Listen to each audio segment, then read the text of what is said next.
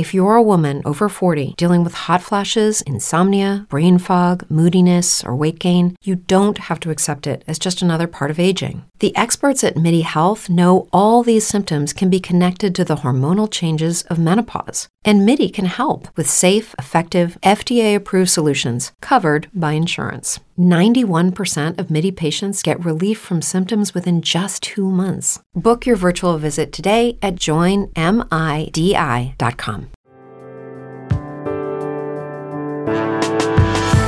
Welcome to the Danny Clinkscale Reasonably Irreverent podcast.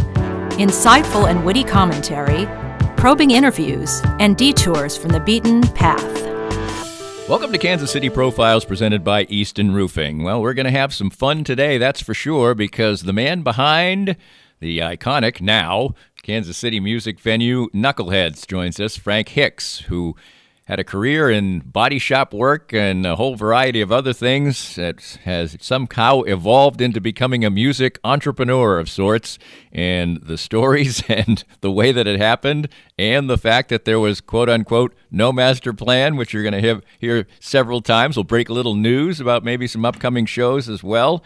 Knuckleheads has grown from just being an idea of a bunch of friends getting together and selling tacos and beer and playing a little music to a place with 4 venues of various different sizes and ways to present music. And I've been there many, many times, probably should have been there many, many more times. And if you've never been to Knuckleheads, when things start to, they're doing some things on a limited basis now, but when things really get rolling, I urge you to go pick out a show because they have so many great ones and get out there. And they moved from just doing local acts to national acts. And it's a fascinating story by a Kansas City born and bred guy who has a lot of fun stories to tell and does it in a fun way. And you are going to have a blast. Coming up next with Frank Hicks, the owner of Knuckleheads. And he's our guest on Kansas City Profiles presented by Easton Roofing.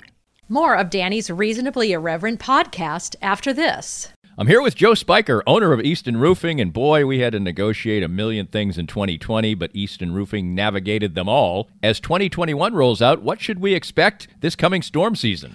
Well, Danny, it'll be the same thing as it is every year. The storms come, and you've got the guys out knocking on doors offering quote-unquote free inspections. Be wary as a homeowner. If somebody's knocking on your door, they probably need the work, and if they need the work that bad, they may be willing to do something untoward to get it. So if somebody knocks on your door, says they want to give you a free inspection, just tell them have a great day and give us a call. We'll come out for free and give you a good, honest opinion as to whether or not you need to do anything at all with your roof. And what's the best way to get in touch with Easton Roofing? You can always find us online at eastonroofing.com or give us a call at 913-257-5426. Easton Roofing, integrity matters. It's time to visit once again with Dr. Brad Woodle of Advanced Sports and Family Chiropractic and Acupuncture. And Dr. Brad, your group has reached a significant milestone in receiving a prestigious award. Danny, we've been honored for the 10th year in a row to receive the 5-Star Service Award from Integrity Doctors. And what this means is that all of our offices throughout Kansas City have made sure to give people excellent chiropractic and acupuncture care, be on time, and do a very complete and thorough job, and have great responses back from patients. I know firsthand because I was just treated, for instance, today by you. You have a wide range of fantastic services. Absolutely. Chiropractic, acupuncture, physiotherapies, rehab, anything that you need to keep you well in bones, muscles, joints, and nerves. And I can't say how much it's benefited me in the time I've coming here. Upwards of 2 years, my back has improved 100%. And you can have that same kind of treatment too. For more information and your chance for a healthier way of life, visit asfca.com/Danny today. Cinematic Visions has been an affordable solution for professional media production in Kansas City since 2003, offering award-winning video production and creation, as well as a wide array of digital and social media management services. From planning, scripting, filming, editing, and post-production, to delivering your product to a watching world, Cinematic Visions will provide professional and affordable services for you and your business with the necessary return on investment to make it all worthwhile. Cinematic Vision's goal is to unlock the power of storytelling through video and a strong online presence for your company. Beyond the numbers, they want to inspire and evoke your clients to feel and act. Let my friends at Cinematic Visions embed your brand where it belongs, in your customers' minds.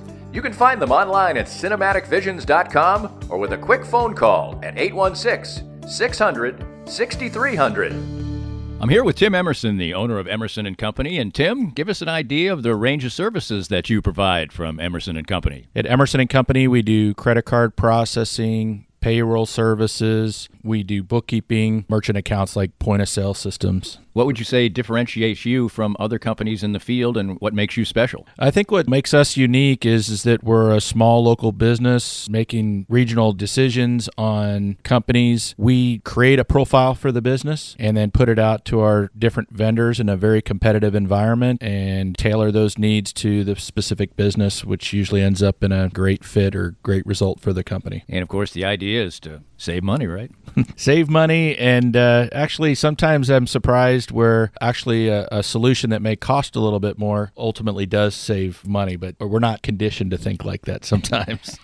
Emerson & Company. Check them out at emerson-co.com or call them at 816-360-9092. If you'd like to join these and other great sponsors and market your business to a growing and engaged audience, contact us at danny@dannyclinkscale.com. Look forward to hearing from you. Frank, you grew up around here. Tell me a little bit about young Frank Hicks. Well, there's not a whole lot to tell. I grew up in the Northeast area. I went to Whittier grade school, and I went to Northeast High School for first 2 years. Then I moved out to Independence and went to Chrisman, and got married at 17 and moved to Buckner, Missouri. Stayed there for about, I think 12 years. Moved to Kansas City and got divorced and remarried. And been living with this girl now I've married this girl for almost 40 years. So. Darn, it tells you how old I am, doesn't it? Yes, it gives me a pretty good idea. That's for sure. What was your childhood like? What was your relationship with your parents, your siblings, etc.? Oh, I had a good relationship. I had a stepsister, and I was the only really sibling until about 40 years ago. Then my mother and they had another baby, but she's about the same age as my youngest son. So I guess she was born. Well, my youngest son just turned 50, so I guess she's about 49. But anyway, I was a sibling growing up. My stepsister came to live with us when I was about 6 years old, and so it was kind of a unique deal. It's like we went to school together. We didn't hang out a lot because brothers and sisters, when at that age, some of them like each other, some don't. But I did like her. That there's a couple places down in 12th Street. One of them was called the Chestnut Inn, which is now Shady Lady. At its time, it's a girly bar now, but at the time it was a live music joint in Kansas City. It was pretty popular. And I think I was around 15, and my sister was about 17, 18. And we'd go down there, and she'd go in. I'd let her in, I guess because she's female and cute, and I wasn't. So I had to stay outside because if I went home without her, I'd get my butt in trouble. You know what I mean? So I stayed out there, and they was playing all kinds of good old music. I mean, they had good country music back then. They had like I don't know, Ernest Tubb, Webb Pierce. I think I didn't see it, but I think I heard Merle Haggard there once, I think. But it's shows like that, and I don't know, I was just growing up like that, and there was a little. I remember when I was about 13 to 14, there was a little hamburger joint down the corner, it's called Little Chef. It's kind of like a Town Topic is today, and they had a pinball machine in there, and I was addicted to that pinball machine. It's like I had to play it at least 2 hours a day, every day of the week, and so what I did, I finally started running out of money, so I started cleaning the place up for them. Just so they paid me in quarters, so I could go back there, or maybe dimes at the time, I can't remember, but they paid me a change so I could go back there and play that pinball machine and give them all the money back. But that was my life growing up as a kid. I was going to, they had in the Northeast, they had these sock hops, which is like a big gym. You take your shoes off and go in there, and that's called a sock hop. You take your shoes off in the gym.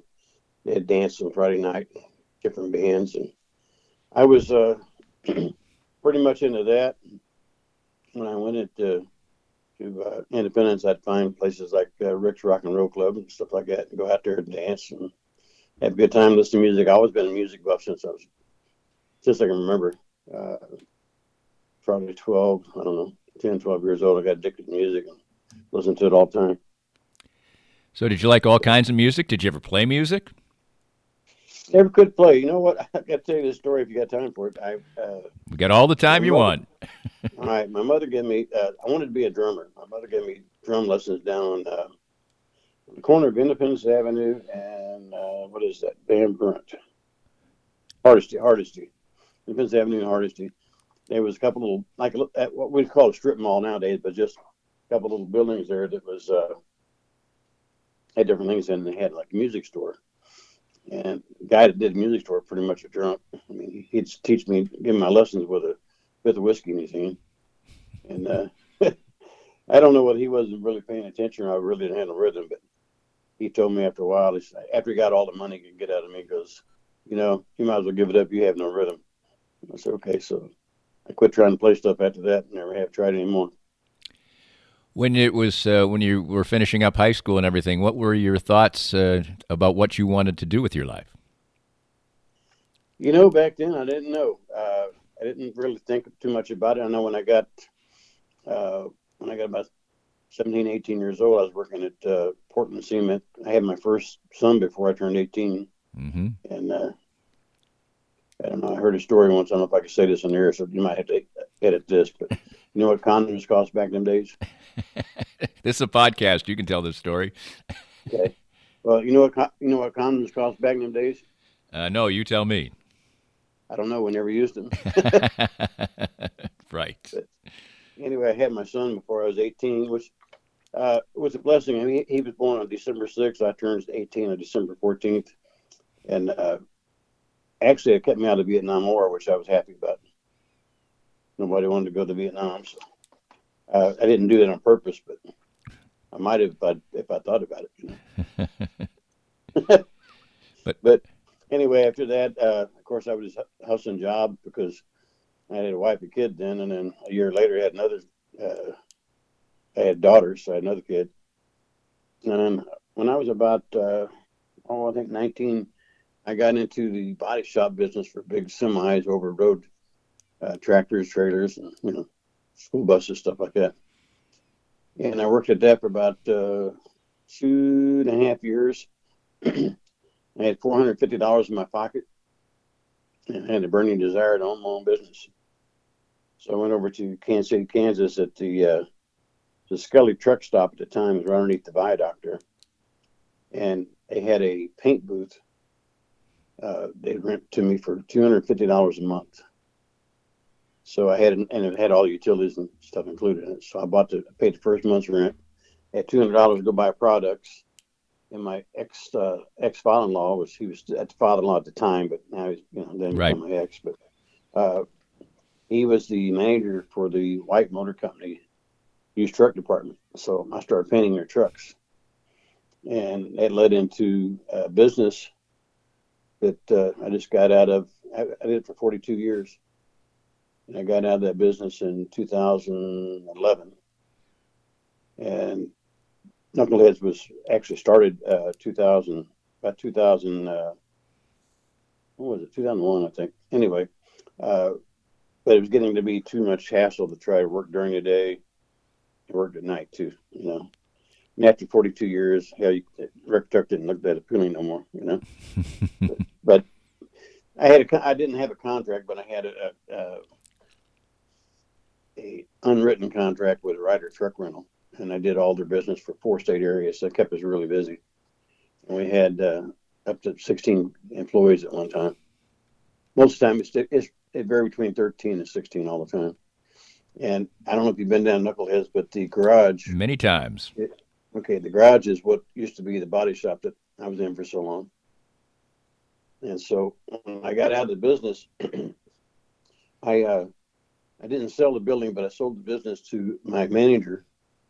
And the reason I didn't want to sell the business or the building is because with knuckleheads being across the street and the way we do our street parties, that if I had somebody in there that I didn't know or something, I'd have to ask for permission if I could go over there and, you know, block the street off and have a party.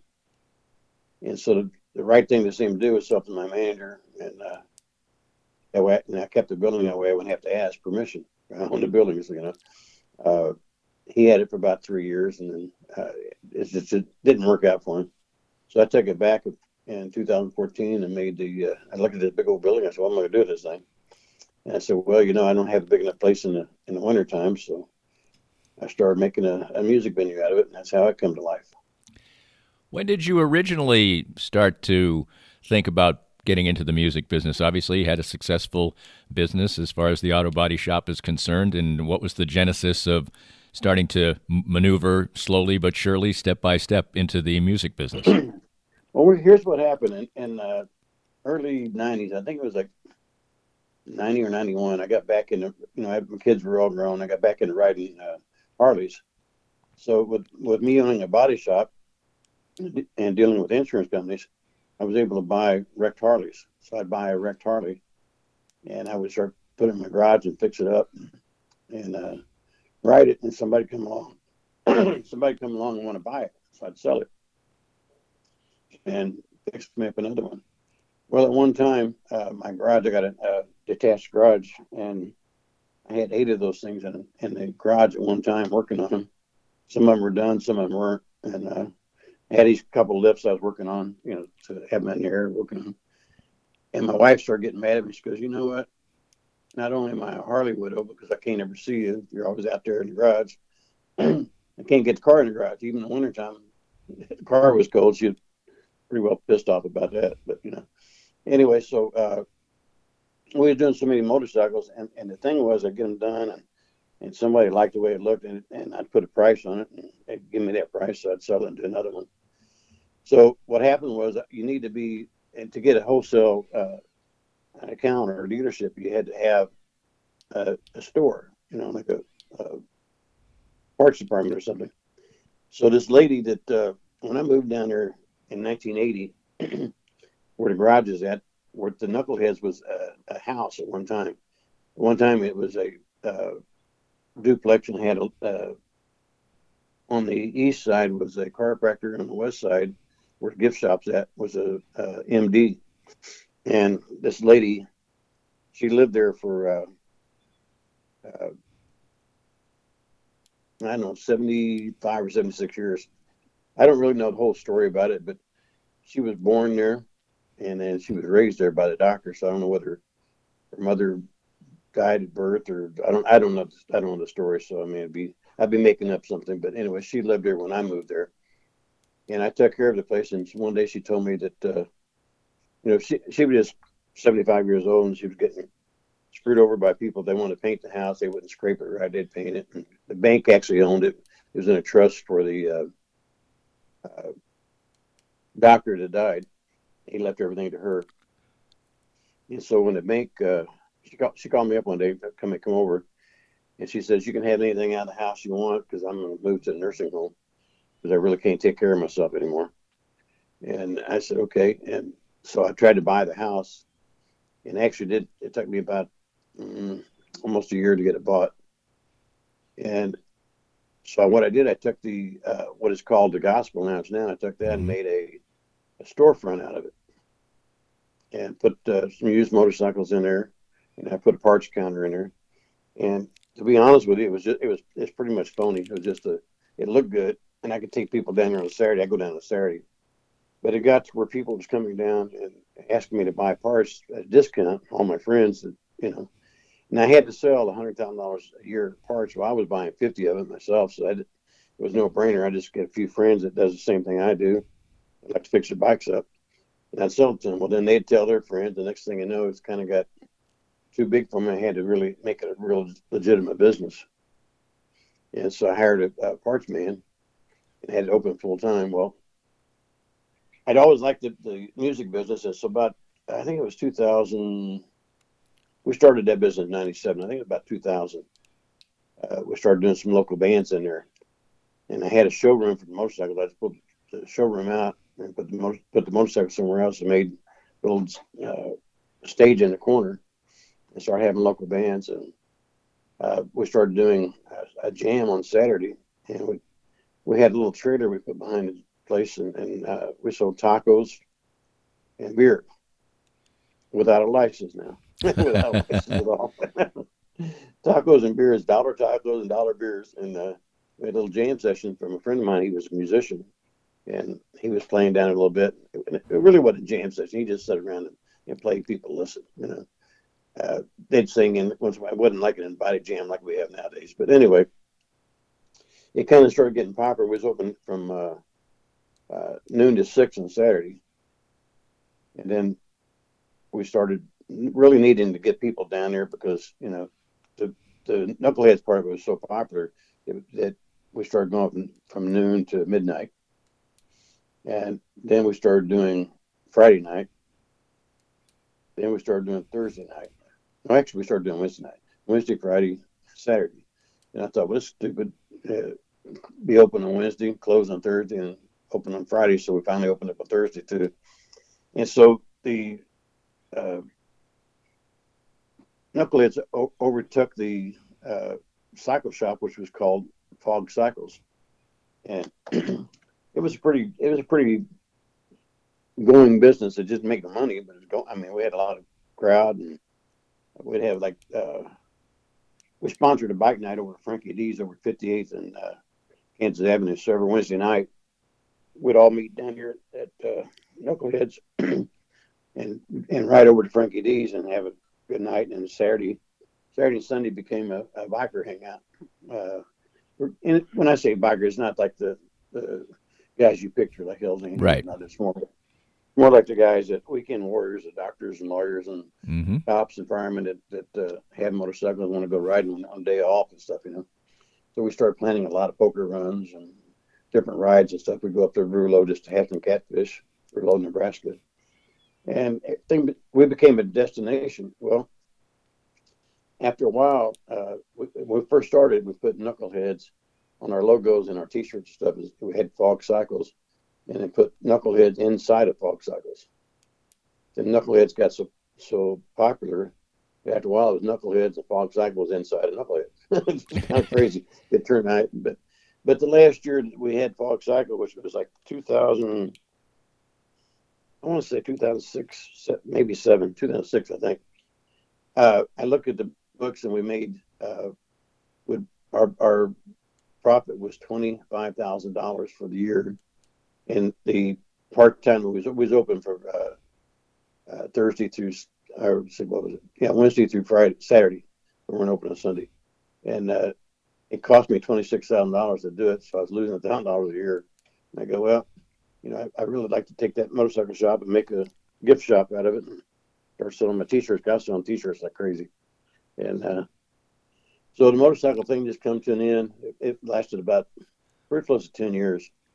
It was a really good thing, but that's what got me started in it, is fixing up the Harleys and needing a place to buy and sell parts. In 1981 or 82, my father-in-law owned a bar down in River Key, and he passed away. And so my wife and I took it over. So we knew a little bit about the bar business. And it was called Jamie's. It was on the corner of 5th and Missouri Avenue, where I think it's KC Tacos now. But anyway, so we run that for about 2 years, and it was just too much for me to do it with the business the way it was over at Mid-City, the truck business. And that one time I couldn't handle it, but I didn't have all the people I had at the later years. So when I started doing the truck business and Knuckleheads at the same time, it wasn't quite as bad because I could get to work at 10 o'clock in the morning instead of having to be there at 8, Right. But it was still pretty tiring, hell, at my age, to be working until 2 in the morning and then come in at 10 in the morning, So it made me for kind of a dull guy. Work and sleep, right? Anyway, but I always had this thing in the back of my head that I always wanted to have a bar in a car lot and sell motorcycles. Not really a car lot, but sell cars too, but mostly motorcycles. A bar in a motorcycle shop that I could retire in, just sit around and have a few beers with the guys, bullshitting if they want to buy a motorcycle or car, it was there, you know. Mm-hmm. And so I had this vision of that anyway. So Knuckleheads kind of started out that way, and it was really, honest to God, it was kind of organic growing. It was just started happening, and started coming more people. We started needing more things. So I'd buy the house next to me and I'd tear it down, and make a bigger parking lot out of it. Next thing you know, I'm clear over to the corner, and I got a courtyard. And it was kind of interesting because I never really stopped and looked at it. It was just it needed to be done. I did it, and to accommodate the people who's coming down. And one day, a buddy of mine, he lives in St. Louis, he come down and he goes, "I want to show you something." I said, "What's that?" And when I bought the garage, it was one bay. It was a fire station, one bay and an office. And I'd built all the stuff around it and built the big building, what's now known as the garage.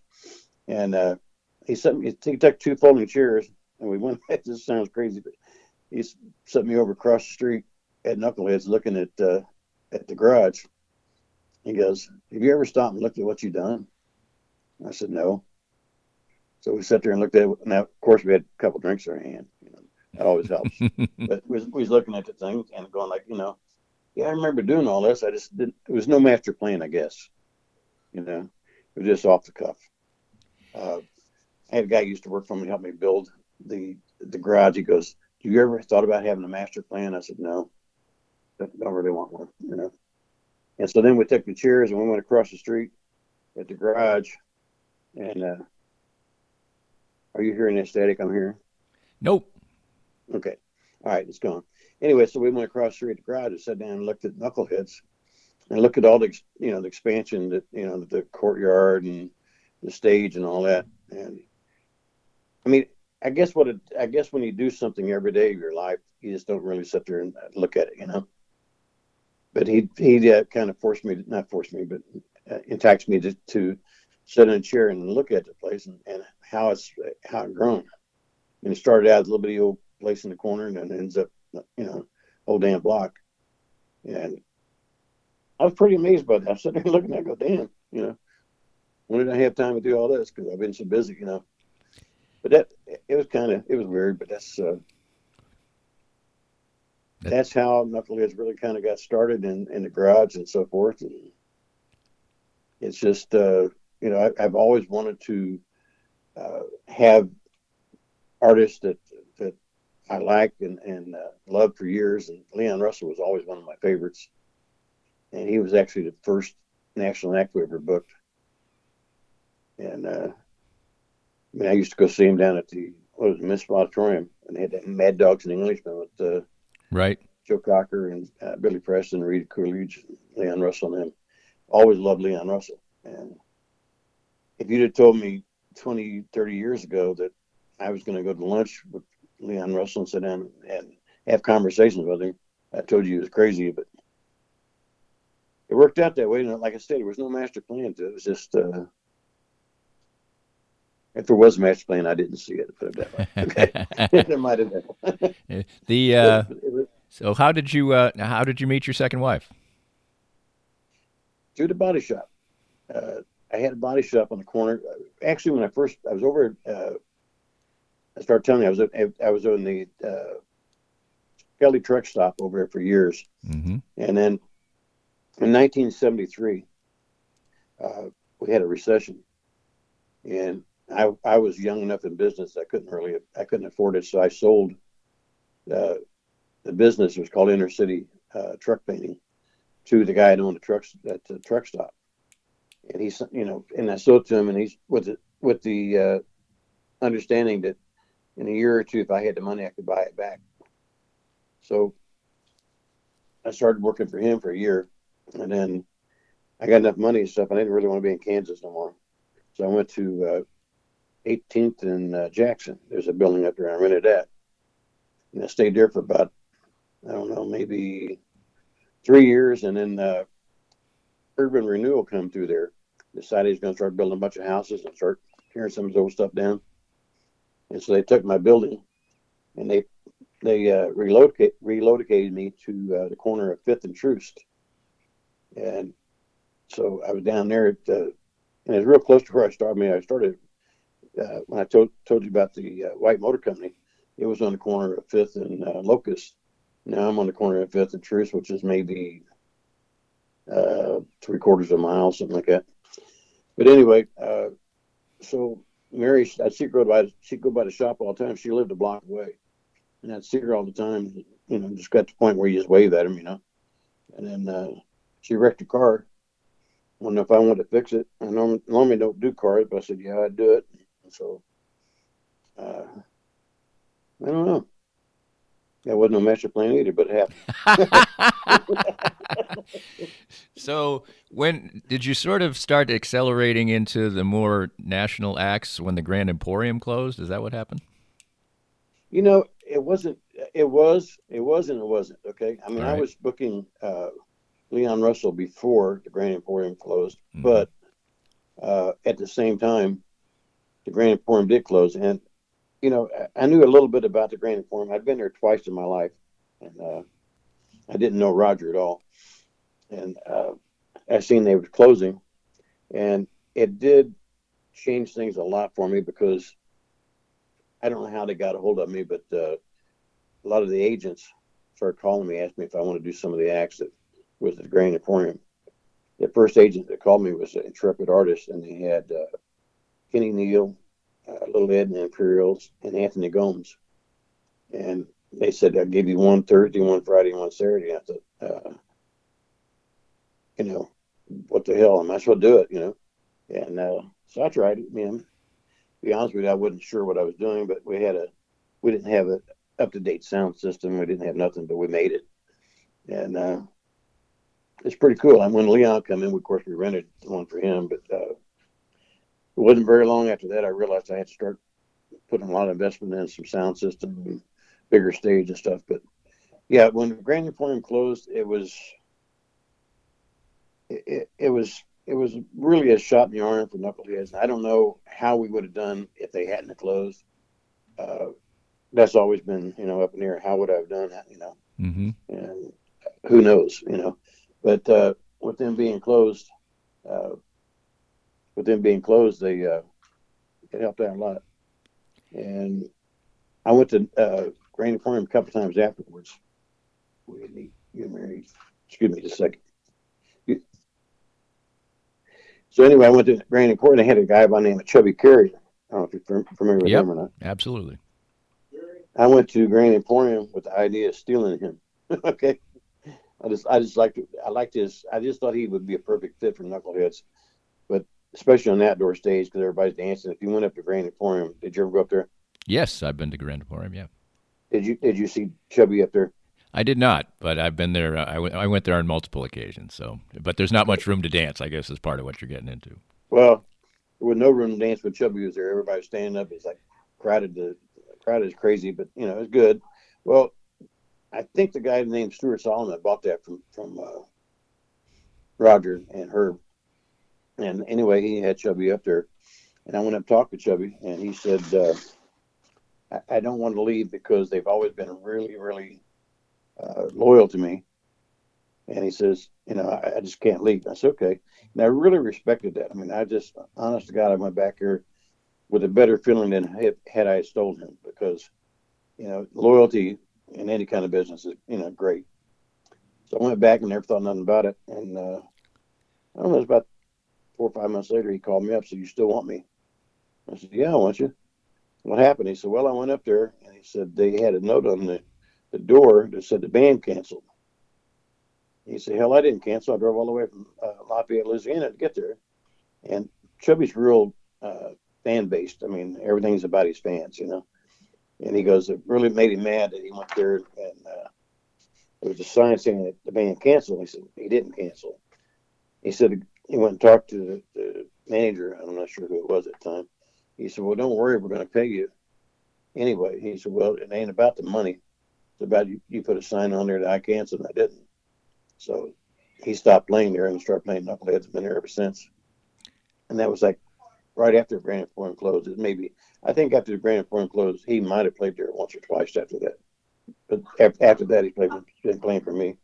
More of Danny's Reasonably Irreverent podcast after this. I'm here with David Schmidt from Private Capital. And David, tell us more about your outstanding firm. Thanks, Danny. Here at Private Capital, we focus on return on asset. In today's world, it is survival of the fittest. We look at things from all angles and try to figure out what works best for you. The changes we will see this next year on assets will be monumental. The key to success is knowledge. Know where you want to go, and we'll be here along the way. To find out more, give us a call at 816-221-7775. David Schmidt from Private Capital with the best service for you. Right now, it's more important than ever to support local businesses, and 23rd Street Brewery in Lawrence is open and ready to take care of you. Make 23rd Street Brewery part of your KU game day experience, whether you watch the game there or grab curbside pickup for your tailgates or watch parties. But not just game days, 23rd Street Brewery is great any day of the week, and when the weather's nice, you can take advantage of their heaters on the patio. 23rd Street Brewery is open daily from 11:30 to 9 for dine-in, carry-out, curbside pickup, and can even help with your catering needs. So support local and visit a Lawrence favorite, 23rd Street Brewery. Firsthand, I have enjoyed the benefits of the CBD products from Canaway. My back feels better and better these days, as a major part of my routine are the pain-relieving salve and the Pure Gold oil. And recently, I had the pleasure of a treatment session using the Canaway CBD in conjunction with the Microlite 830 cold laser. The non-invasive treatment session worked wonders, and I could barely tell I was even being touched. TML 830 is the first 3B cold laser to get FDA approval, and in addition, the combination treatment with CBD is patent pending. The new Smart Laser is the only hands-free cold laser in the world and is used by athletic trainers, chiropractors, MDs, physical therapists, and veterinarians everywhere. You can learn more about all the great benefits from the complete line of Canaway CBD products by contacting my friend Sherry McCants at 515-208-6312. That's 515-208-6312 to get outstanding information about Canaway. Most of us have experienced auto accidents, and it's no fun. And even less fun is trying to work on the insurance aspects afterwards and getting full value after an auto accident. I'm here with David Cowan from RecExpert.com. And David, you have an unusual and important niche for people after an auto accident. We have a passion to teach car wreck clients what they deserve. Getting your car repaired only fixes the damage and the paint. Getting paid for your car's loss in value is called diminished value. Chances are you've never heard of this before because most people aren't looking out for you. We help people collect thousands to tens of thousands of dollars for their car's loss in value after the wreck. And if somebody wants to come to you for that, what's the original assessment cost them? We offer a free review of any insurance claim to see how we can help. You can't beat that. Great expertise and assistance in getting full value after an auto accident from David Cowan. Visit RecExpert.com and learn more. If you'd like to join these and other great sponsors and market your business to a growing and engaged audience, contact us at Danny@DannyKlinkscale.com. Look forward to hearing from you. When did you think, start to, you said you were so busy and, it's just sort of organically is growing. First of all, how did you handle the music business side of it, and why did you have a feel for that? Or did you have people who, music business is a complicated thing, and booking acts and things like that? Is that just something that kind of came naturally to you? Well, I love music. I love music. It was just like anybody else, a fan. I was just a fan of it. I had no idea how the hell it run or what behind the scenes and all that.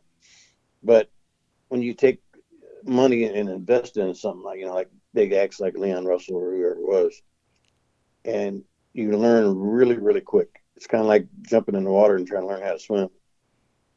You're going to drown or you're going to swim. And that's the way it was in the music business, because there's 2 or 3 stories I'll tell you. And one of them was I booked Leon Russell through a guy named Robert Devine. He's still around. He's in Austin, Texas. And so anyway, booked Leon and started advertising. He was going to be there July 10th. And I think it was a pitch or something we advertised in.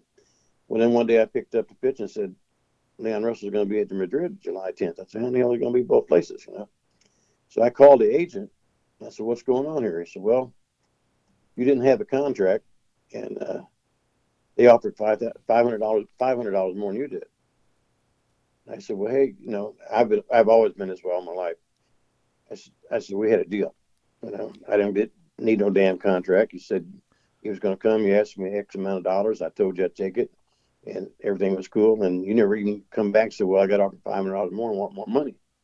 You never said nothing to me. I had to pick up paper and find out it's, the show's not at my place. And so it really irritated me that happened like that. And so I started learning real quick. And then I had remember the band Boston? There was a guy named Brian, I can't remember that name, Cosmo, something like that. They took the lead singer's place anyway. They were going to bring him in on a side project with another band. And so, of course, I put the deposit down 50% and never heard from nobody. After that, you couldn't find the promoter or the agent nowhere. He took everybody's money and skipped town. I don't think it was ever going to happen anyway. So when you do 3 or 4 things like that, you learn pretty damn quick. Go. Either you're going to learn quick or you're going to go broke. And I wouldn't let nobody, take the money I worked so hard for. Say, hell with this. I got to figure this out. So that's kind of how the music business was, and probably still is. I want to tell you who it was, but I had an artist just the other day that was going to come through their management rather than through their agent. And they wanted me to give them 60% deposit, which is unheard of. Normally, deposits anywhere from 10, 25, or 50%. So when they asked 60%, I said, no, so I'll give you 10%. And they didn't want to do it. So I got nervous because I've been screwed like that before. And I said, no, I think we'll just pass on this deal. And I might have screwed up because it was a really pretty popular group. But I think I could have made some money off of it. I won't say who they are, but it just didn't seem right to me. And in this kind of business, you really kind of got to go with your gut. Right. If something feels like it's going to happen, it's going to be good, it will. If you feel like it's going to go south on you or never going to happen, it probably won't. So I don't know. I mean, I grew up. The other thing too that helped me out in the business, I forgot to tell you this. When I had the body shop, you remember the place called United Sports? Russ Klein had all these monster trucks going. They were real big at the time. And my buddy, I've known forever, worked there. And so they brought this Army tank. It's called an Army Retriever down at my place, and we made it. We called it the Avenger. We made it shoot out, fire out the little cannon things they had on it. Indestructible car because it made out of about 1/2-inch steel. And they took it out on all the places they took it up. Yeah, hell to take it overseas. And it was like an indestructible monster trucks. You run over it, never heard it. So Russ Klein and Chris Fritz was partners, and Chris had New West.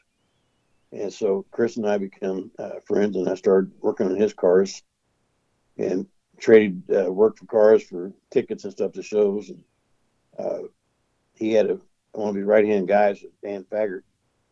And when I got really going into business, I hired Dan Faggart. Couldn't work for me. And anyway, just being around Chris a little bit, I knew a little bit about it. Just kind of, I knew the people in Chris's office. I knew them real well. And with Dan, I knew how Dan, he showed me how he worked at Starlight and different things you had to do for like action, like Gordon Lightfoot or something, how you pay him and all that. So he gave me a little insight in that too. Right. I forgot to tell you that. So I did have a little insight. Well, I guess there was a master plan. A unique master plan. I know. But over the last several years, now you have all these different venues, and was that just another step-by-step thing where you figured, okay, we've got this level of act, and they can only, they play there, and then the Gospel Lounge is small, but it has its place as well, and then, of course, you needed some place in the winter.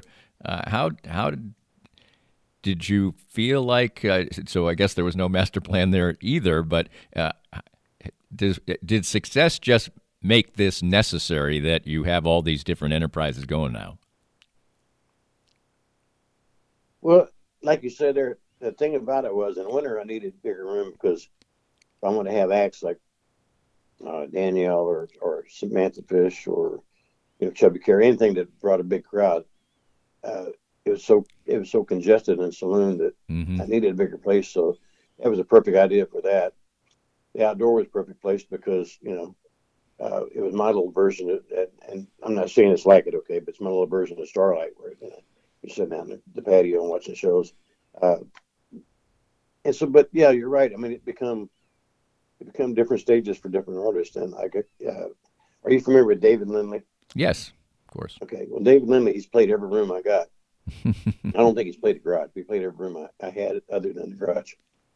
And he always liked to go. He liked the gospel lounge. He said, Frank, he said, I don't know what it is back here. He says, don't touch nothing, don't change nothing, don't.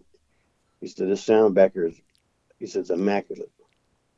And from coming from David Lindley, it was a hell of a compliment. And so he always wanted to go back to gospel lounge. So instead of $20 tickets, we'd make him $40 or $45 tickets, put him back there, and he'd sell it out. And I'd make the same amount of money, and he'd make the same amount of money as if he was in the saloon, so the saloon side or outdoors. He would draw he would only draw so many people.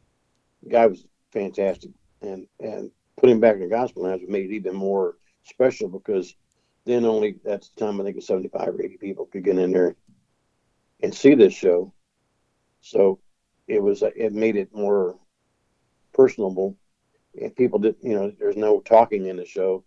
If you sitting there trying to interrupt the show, everybody started looking at you, and so it kind of policed itself, and it started being really good for other artists. So I started bringing in several artists, like I bring Paul Thorne in there every year. He does a show back there. I did Shelby Lynn. I did her back there and charged $135 a ticket. But it was so intimate because we only sold 75 tickets. It's 75 of the best fans in Kansas City saw her. And I offered, and I never got this, and they laughed at me, thought I was crazy, but I offered Chris Christopherson $25,000 to play back there. They didn't want him to play to that smaller crowd. And I thought it'd be cool. I told him I didn't give a shit if he sung, so I just wanted to hear him tell stories, And they go, well, how much you going to charge for a ticket? I said, $375. And they go, you think you can get $375? I said, well, there's a million people in Kansas City. If I can't find, 60 or 70 people that want to pay $375 to see Chris Christopherson in this little room, I need to lose my money, But they laughed at me. They said, no, we can't have him play with that, And I understand this. I've been a big Jackson Browne fan for years and years, and I always wanted to get Jackson down there. Well, Jackson's really too big for knuckleheads. Right. And we went out and interviewed him one time. Ben Mead and I went out and interviewed him for a film Ben was doing. And I was talking to him, and he said, I'd like to play at your place. Dave just told me about your place a lot. I got several friends that's played there. The Watkins that's played there, and several people played there. He said it would just kill my career, because then they'd say, okay, he's playing at a 1,000, 1,200 seat venue, or capacity venue. He must not be doing well. Right. And he said, but here's how you can do it, Frank. And I never did have pursued this. I should have. But he said, have a benefit. Nobody gives a damn about benefits. I mean, they don't care. I mean, when I say they don't give a damn, I don't mean right. People do care. But the industry don't care, because he's just doing a benefit for something he likes. Right. And then he's not trying to draw a crowd. So it never gets reported to Pulsar or to agencies. Because of the benefit. He said, you do a benefit for something I'm interested in, I'll play your venue. So that's still in the back burner. I'll do that one of these days. Better get on it. Why? You think my time is getting short or what?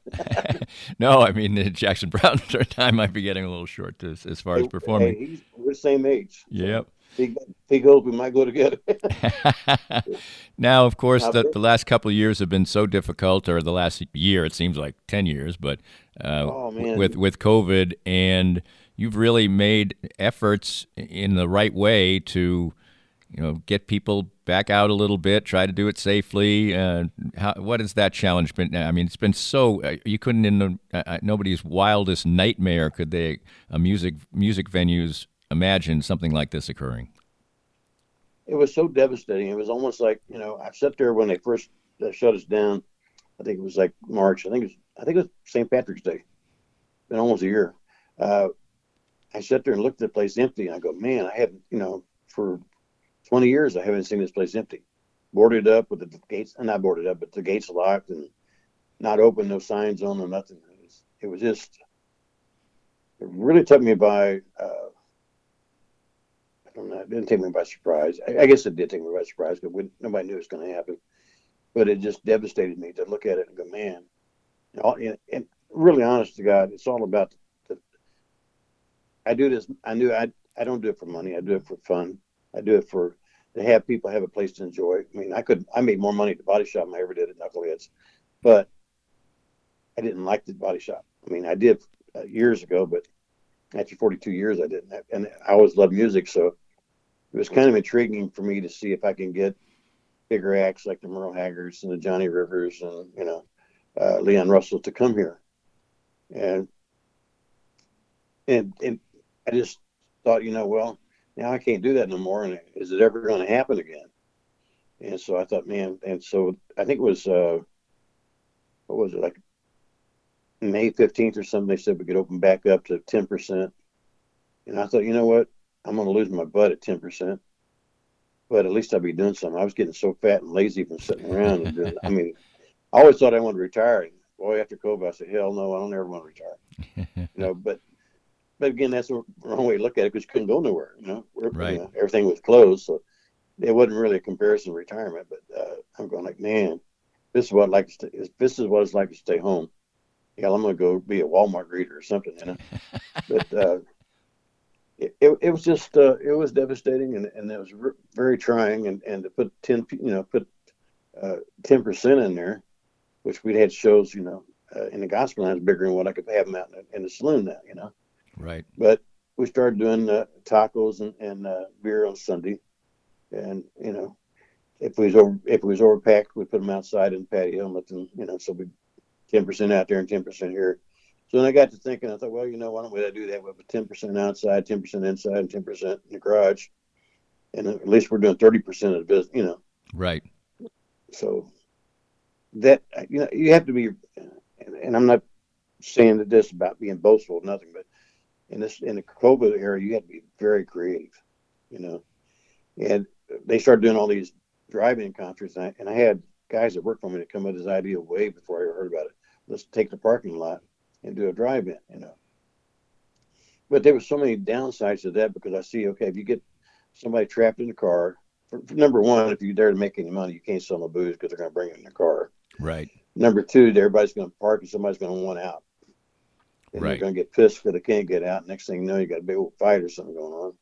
And nowadays, with everybody shooting each other and all that crap, and then the tension that COVID brought among people got them so restless and bored and angry, losing their jobs, losing their houses, that I thought, man, that's a bad idea. That's a bad idea, And I think it's worked for a lot of people. I'm glad they did. I just didn't want to try it. I just thought it didn't look right. If this business ceases being fun for me or fun for people coming down, then I don't need it no more. Right. Well, we Yes. slowly but surely are getting towards where we think maybe in the summertime. And for instance, I have tickets to the Mavericks, and it was supposed to be last May, and then it was supposed to be September. Now it's supposed to be this May. I don't imagine. It doesn't seem like maybe it's going to happen in May. I think it's going to happen. Matter of fact, as soon as I get off the phone with you, I got to call in. We got to talk about this. Here's the problem we're going to have, and I think we're going to work it out. And I shouldn't tell you this, but I will. Okay. If the capacity doesn't change between now and May, we're talking about doing 2 shows a night to split the crowd, do an early show and a later show. And so what we do is, like, you got tickets for Friday night, and we'll try to put let's say a 7:30 show, Right. and a 10 o'clock show on. Okay, well, there you go. We're breaking news here on this particular thing. Well, don't be spreading that yet. Well, it's going to be heard. That's just in the talking stage. Here's the deal. I'm real honest. Here's the deal. Mavericks want to get out real bad, and they want to play. And when Raul was here in November, he said, "Man, how great would that be if we got out of this COVID crap? Our first gig back as the Mavericks would be Knuckleheads." And so we're trying everything we can not to reschedule it. All right. Well, The only thing that would keep it screw us up is if we don't get any kind of capacity deal going because, I mean, right now, I think we could still pull it off if we did 2 shows. But, then here's another thing, Dad. I hate to mention this too, but you got the Mavericks, which is probably one of the best party bands in the world. Yes. Everybody's got to be social distance. They can't dance. Right. I don't see that being a whole lot of fun. I mean, it'd be fun. Right. You know what I'm saying? It's not the normal Maverick show, but nope. I don't know. We'll see what happens, but we know sooner or later it's going to we're going to be back to some sort of normalcy. What do you see? You said now that you don't think you want to retire, but and all you've done is sort of grow and grow and grow. What do you think the next few years hold for Knuckleheads? I think we're going to continue growing. I think we're going to start. I mean, we'll be changing things all the time. I can't sit still. If you come down Knuckleheads and something's not changed, then bring me some flowers to my grave because I'm gone. But I think that there's going to be some different changes around there. I think there's going to be some more. I want to say more, but there's going to be some more shows in the park like we did. There's going to be some more street parties. There's going to be, we're looking. Well, actually, we're going to do Briarfest. You know where that is? Yes. We're going to do that this year down in Knuckleheads. We're looking at a couple other big events like that too. But I don't see it stopping at all, and I see it maybe. There's really not a whole lot place to go but up. Right. I mean, like I might have to put a second story up or something. I don't know. I don't know what the hell I'm gonna do. I haven't got a plan. Don't have a master plan. But it sounds like this is sort of. I just say this. I'm not going to stop. It just sounds like this sort of has, all the enterprises you've had and everything else. It sounds like this, later chapter in your life has sort of been a kind of a dream come true for you. It really has, and I think I thank God for that. And I think, if something did happen to me, I've had a good run. You know what I mean? I'm happy with life. I've been successful in business. I've been successful in friendship. And I think people that are my friends and people that I love and customers and friends and everything, I think that's how you measure your success on not money. Money's only going to get you a steak instead of a hamburger, but having people that like you and you like them, and they'll do things for you and you do things for them. And I've always said that I think that there's a secret behind Knuckleheads of why it's successful. It's really like having a party in your backyard. You just invited a bunch of neighbors to come in and have a cookout or band or whatever, but it seems really down home type feeling, and I don't ever want that to change. I want it to always be like I'm going to a friend's house, And I know it sounds kind of corny, but that's how it is. This podcast was made possible by our great sponsors like Easton Roofing, the presenting sponsor of Kansas City Profiles at the Danny Kling Scale Reasonably Irreverent podcast. Easton Roofing, where integrity matters. We hope you enjoyed the latest Danny Kling Scale Reasonably Irreverent podcast. Come back soon for something fresh and new.